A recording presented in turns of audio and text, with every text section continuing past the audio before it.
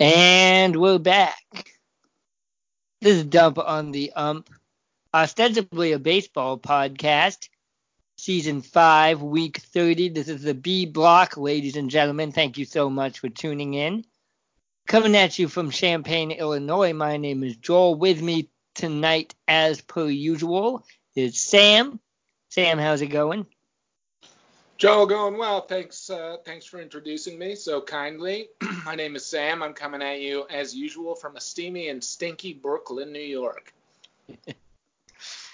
Ladies and gentlemen, on the B block, what we try to do is talk about one subject or topic and go deep into it. And we're going to be talking about this year's MLB trade deadline. Now, today we are recording this podcast on Tuesday, August 6th. You're probably listening to it after that. So it's been over a week since the hard trade deadline of July 31st. Yeah. However, if you're listening to this podcast before, like on the date that it's recorded, that means you're standing outside my window right now, and that's creepy as hell. So stop doing that. Stop doing that, please. Pennywise the Clown is outside your window. Number one fan. Yeah, he's a big Astros fan. However, I think we still have some things that we wanted to talk about, some takes that might be somewhat original for you, and so we're going to go ahead and talk about it. So, trade deadline wrap-up. The first thing I thought we wanted to talk about was the idea of some of the top teams missing out on adding additional pieces at a crucial point in the season. Specifically, we're looking at the AL East. Neither the Boston Red Sox nor the New York Yankees, nor to my knowledge the Tampa Bay Rays, for what it's worth, added any significant pieces at this year's trade deadlines. Sam, what do you make about that? Well, yeah, it was definitely a big miss. And in our A block this week, I said that the Red Sox should have been sellers, and I stand by that. Especially because I said that only like 35 minutes ago. But I feel like the Yankees, more than the Red Sox, were big swing and missers here. And I don't know exactly what happened, but their pitching staff is kind of in shambles right now. Yeah. And they've kind of righted the ship a little bit, but they went through a historic shit show of a stretch where over the course of like 10 starts, their starting pitching ERA was like 19 or something like that.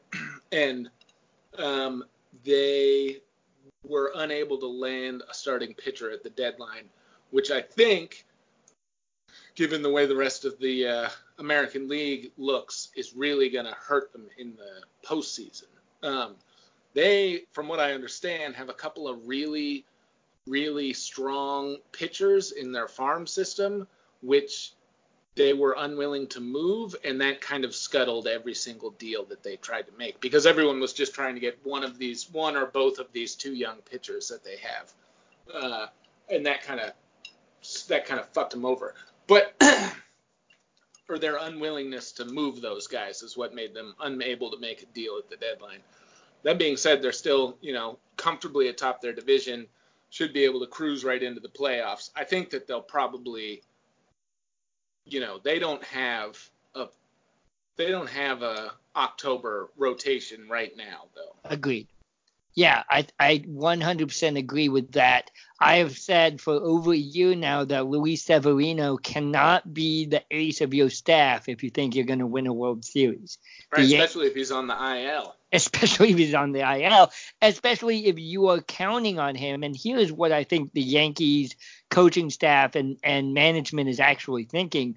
They're thinking Severino's going to come back and be the great savior of this pitching staff, and I don't see that happening, especially if his first start is going to be in like the ALDS, which is a very real possibility. The other thing that the Yankees need to worry about is that they still have CC Sabathia. It's going to be what? Their number 2 starter? Their number 3 starter? I don't know, but he's definitely going to be right around 450 pounds. And he's spent time on the IL in addition. Thirdly, I'm just talking shit about all of the Yankees starters right now, or most of the Yankees starters, because the other one is Tanaka. Tanaka is not good. He is not good enough to be considered an anchor on a playoff team staff. He never has been that good. And I don't understand why the Yankees fans and the Yankees staff are putting so much faith in this starting rotation. I really think that they screwed this one up. The one Yankees starting pitcher that I respect is Domingo Germán, and I think that's only because whenever I happen to turn on the TV, he is dealing fire. And I like Paxton. I don't think he's probably their number 4 starter. I only like him because of the whole bald eagle incident. I thought that was funny. Right. And he's Canadian. Yeah. Yeah. Well, Yankees fans are stupid. Like, we've been through this. Like, they don't know anything. They're stupid. They're shitty people. Most of them are racist and or homo/transphobic. And so they don't know what's going on. I think that everyone, like, knowing where the Yankees were at as a franchise, were asking a lot of Brian Cashman and the front office in return for what they had. And I think that probably they just decided that it was not worth giving up what people were asking. And that was is that specifically, in your opinion, what torpedoed the Marcus Stroman deal? Yeah, probably. I hate the Yankees, but I'm not going to pretend that Brian Cashman doesn't know what he's doing. I agree with that. On the other hand, like, this is their year. They're number 1 in their division. They're one of the top teams, if not, well, no, I'm not going to say they're the top team in the AL. They are one of the top teams in the AL. They're the New York Yankees, and they've gone 10 years without winning a World Series, which is, I believe, the longest stretch the New York – no, that's not true. They went the longest stretch in the 80s and 90s. Still, this is one of the longest stretches that the Yankees have ever gone without winning a World Series, and strike while the iron's hot. That's my argument. Yeah. Right. Okay. However, they're not going to beat the Houston Astros. No, in the wherever they meet up with them in the playoffs. Not a thing. I want to wait on that one sec because I want to talk about your Boston Red Sox just for a minute, because they immediately after the trade deadline, they go on this horrible losing streak. Right. But there was still talk about maybe they ought to be sellers at the trade deadline regardless. Sure. Why do you think they did not make a move? I think that the Red Sox don't really have a whole lot of depth in their farm system, and so we're probably reluctant to get rid of whatever talent they have there. So any deal that they were going to make probably would have involved one of their young major league players who they have on their club already. Jackie Bradley Jr., Benintendi's name was thrown around right at the end of, like, right before the deadline, or maybe Michael Chavis, something like that. And that's not – they probably didn't feel like they could get back a return for that, like that they wanted, that they felt was worth it. That makes sense.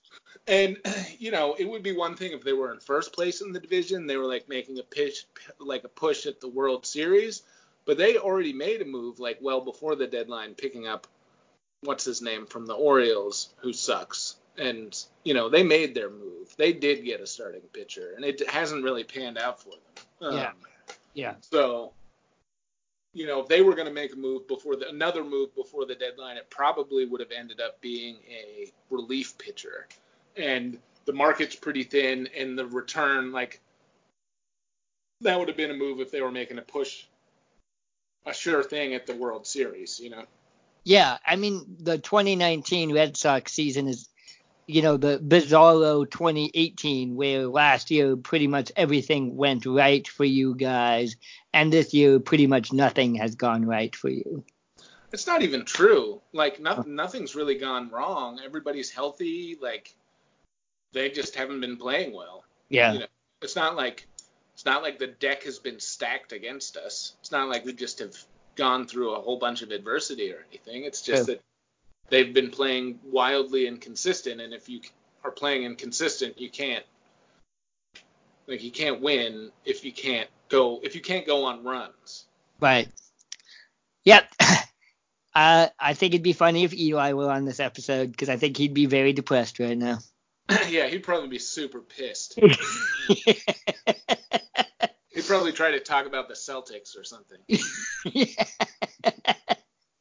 Yeah, they're going to be good. Kemba Walker. All right, let's talk about the one team in the American League that did make a splash at the trade deadline, and that's the Houston Astros. They picked up Zach Greinke from the Arizona Diamondbacks, strengthening what is already probably the best pitching staff in Major League Baseball, don't you think? Oh, yeah. Yeah. I mean, they already had the best pitching staff in Major League Baseball, and now they have, added, probably a top 10 pitcher to that pitching staff. So. That was an awesome grab by the Houston Astros. Yeah. They gave up prospects for him, I think, so they didn't kind of weaken their team this year at all. And that should make them very, I don't know if this is true, but I have to assume that they're favorites to win the World Series. Glad you asked that. Yes, they are, according to SportsIllustrated.com. Before the deal, Houston was tied with the Dodgers per Las Vegas at plus 275, which, okay, that means, correct me if I'm wrong, Sam, if you bet $100 on the Dodgers to win the World Series today, you'll get back $275. No. Plus 275 on the Dodgers. Does that mean? Wait, no, I don't know. Yeah, maybe, yeah. Okay, because here it is. Since the trade, the Houston Astros are now firmly moved the team to the top spot on Wednesday at plus 200. Dodgers are second at plus 275. The Yankees are third at plus 600, followed by the Braves at plus 900 and the Cubs at plus 1,400. Oh man, I gotta go to the casino. Yes, you have to go to the casino. I gotta put my bets in for the World Series. Shit. Yeah, I'd go with the Braves on that one if I'm interpreting that correctly. The Braves? Yeah. If I'm saying $100 bet on the Braves to win the World Series gives you $900. So you would put $100 down on the Braves? Okay. Yeah. I don't know. I feel like it's going to be hard. Houston, something's going to have to go wrong for Houston to not win the World Series.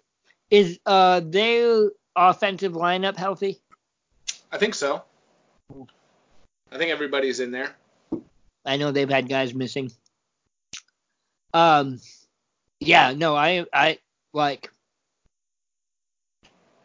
metaphorically, I'm not betting against the Houston Astros. I think they are clearly the favorites.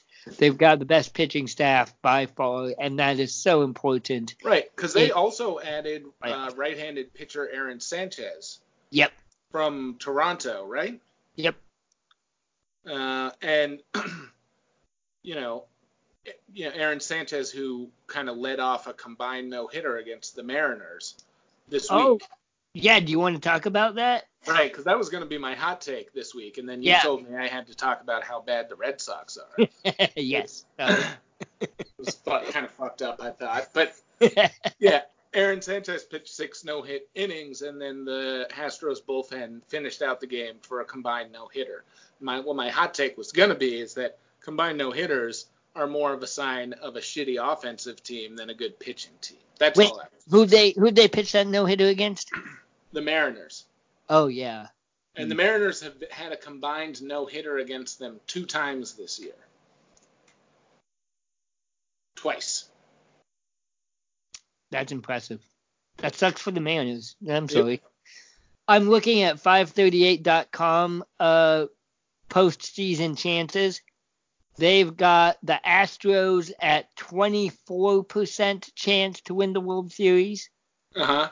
The Dodgers at 22% chance to win the World Series. And the Yankees at 19% chance to win the World Series. After that is the Cubs and the Braves tied at 6%. So they really, really think it's going to be one of those 3 teams, Astros, Dodgers, or Yankees.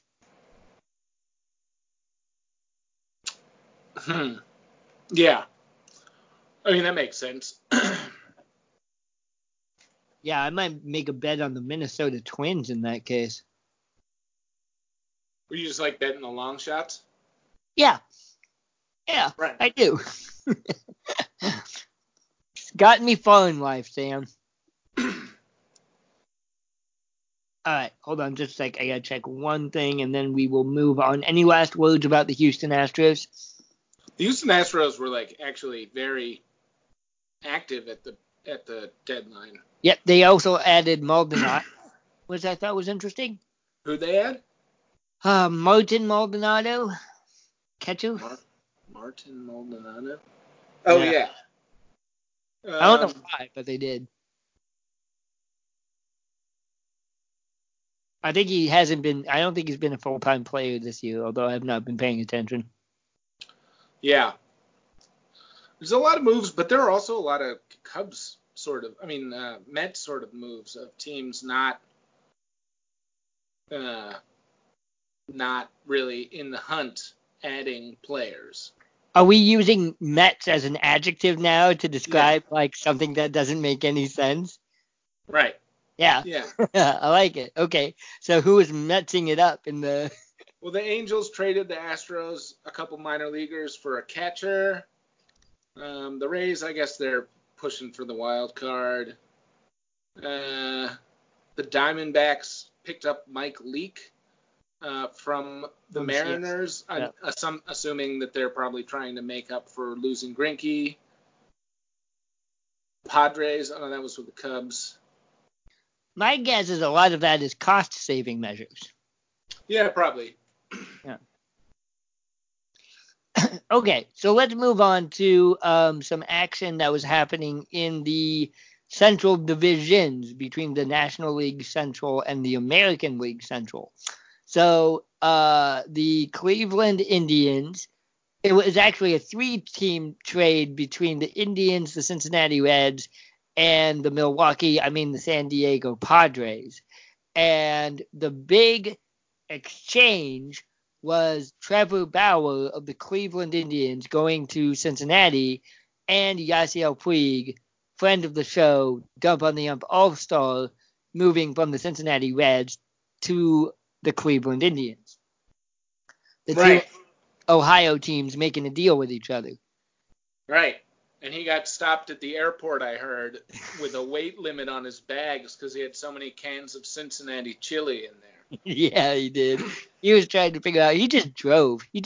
They stopped him at the airport. He went to the U-Haul place and asked them for their largest truck. Right. He just filled it with Cincinnati chili. Skyline brand. Skyline, yeah. He just backed it right up to the Skyline factory. Said, fill her up. I'm going to Cleveland. I'm going to Cleveland. Now, of course, you all know the best part about this is the Yasiel Puig's last game as a Cincinnati Red involved a benches clearing all-out brawl between the Reds and the Pittsburgh Pirates. Not the first time that Yasiel Puig has been photographed this season trying to fight every member of the Pittsburgh Pirates at the exact same time. Right. The funny thing is, though, is that he had already been traded at this point. Mm-hmm. Like, he was officially a member of the Cleveland Indians the deal went through during the game, and then a brawl broke out. And I guess nobody had told him yet. I don't know why he was still there. But yeah, he should have had. They should have taken him out. Right. There's hilarious fan iPhone footage. A fan is filming not Joey Votto, but some other guy who plays for the Reds, talking to the guy while he's on the team, telling him that Puig has just been traded. Right. Because he got a Twitter alert or whatever. Yeah, exactly. And the guy for the Reds is like, what? Puig? Traded? And then he goes and tells everybody else. I'm Googling right now Yasiel Puig's suspension. I don't know if he has officially been suspended or not. They got a lot of suspensions for that fight. Yeah. There's like a total of between the two teams, 45 games of suspensions. One of the managers got suspended for 10 games. Oh, yeah, it's probably the Reds manager because he had already been ejected from that game. So the Reds manager actually came out of the whatever is behind the dugout. What's that called? Clubhouse? The clubhouse. He actually came out of the clubhouse onto the field and put one of the coaches for the Pittsburgh Pirates in a headlock. That's awesome. He was so fucking mad. I want to get the entire list. Puig was suspended 3 games. Both managers have been suspended, and several others were ordered to pay fines. Puig is appealing, so he's eligible to play for the Indians Thursday night as they host the Houston Astros. Things happen in the moment, Puig said.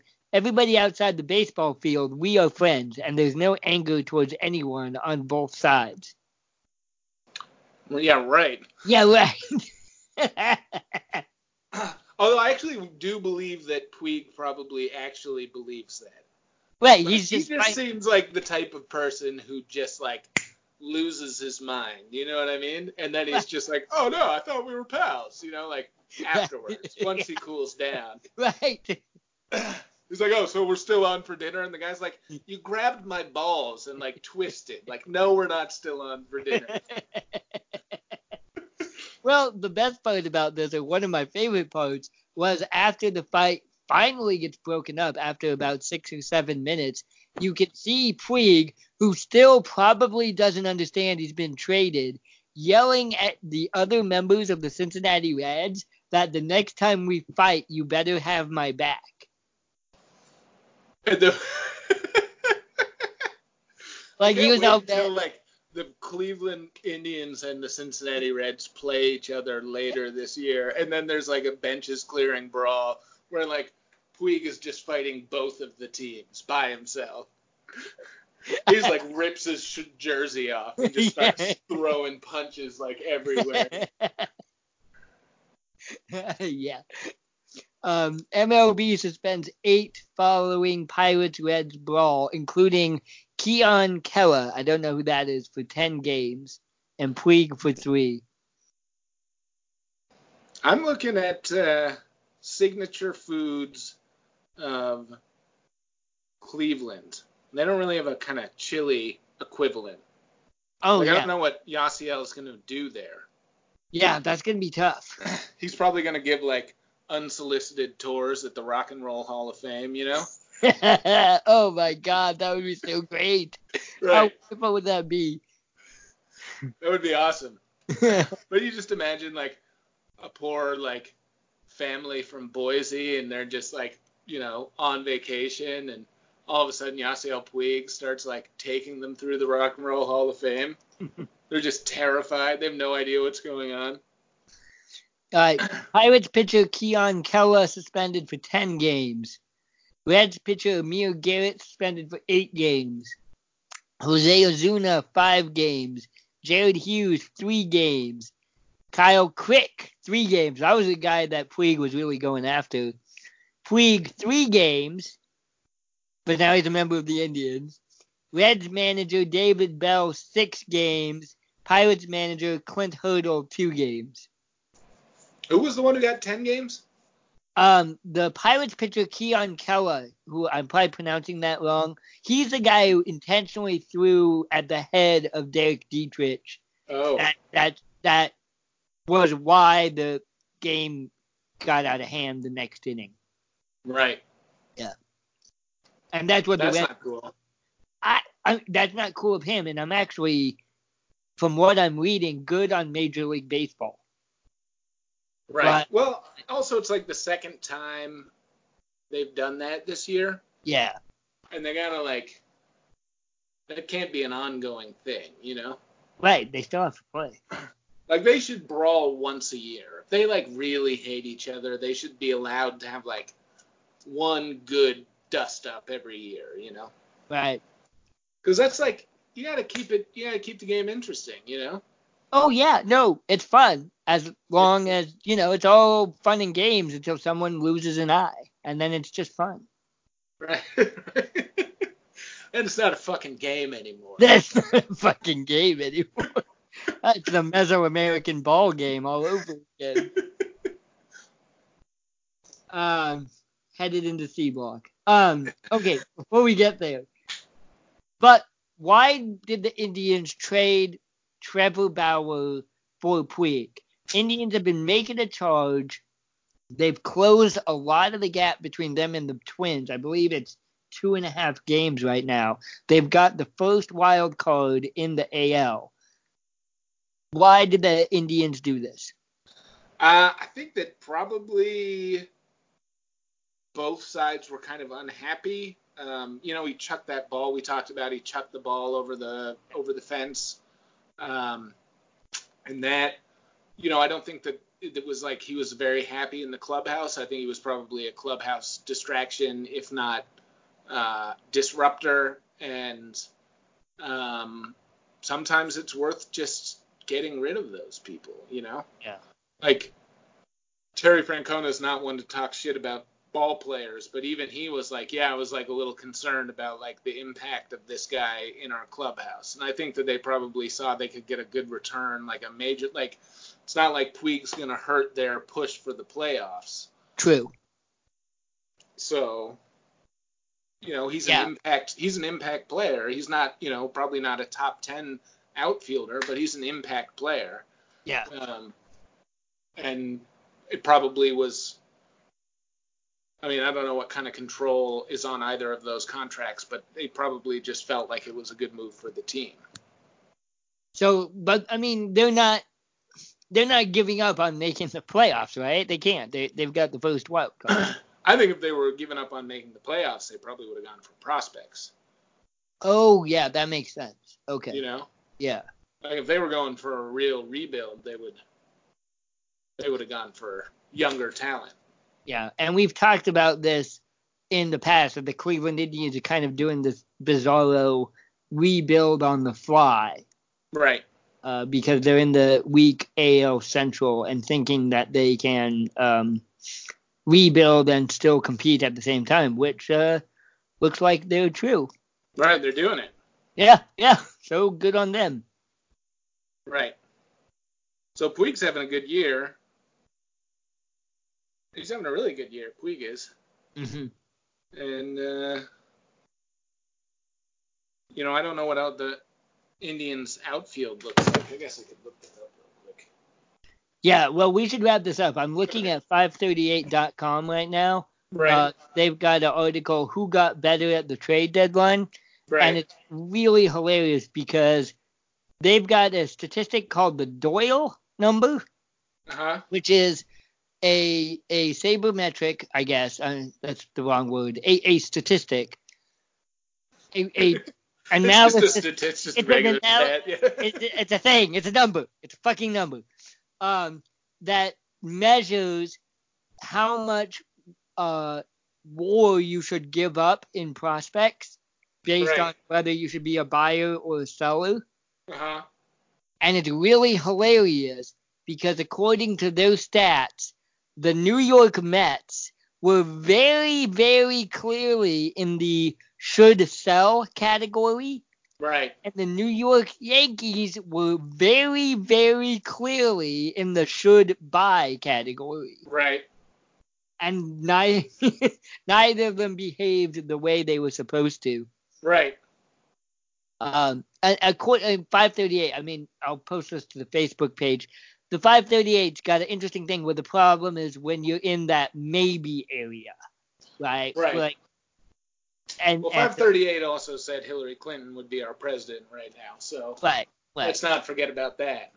Right. The guy's a pollster. He's supposed to be like a huge pollster.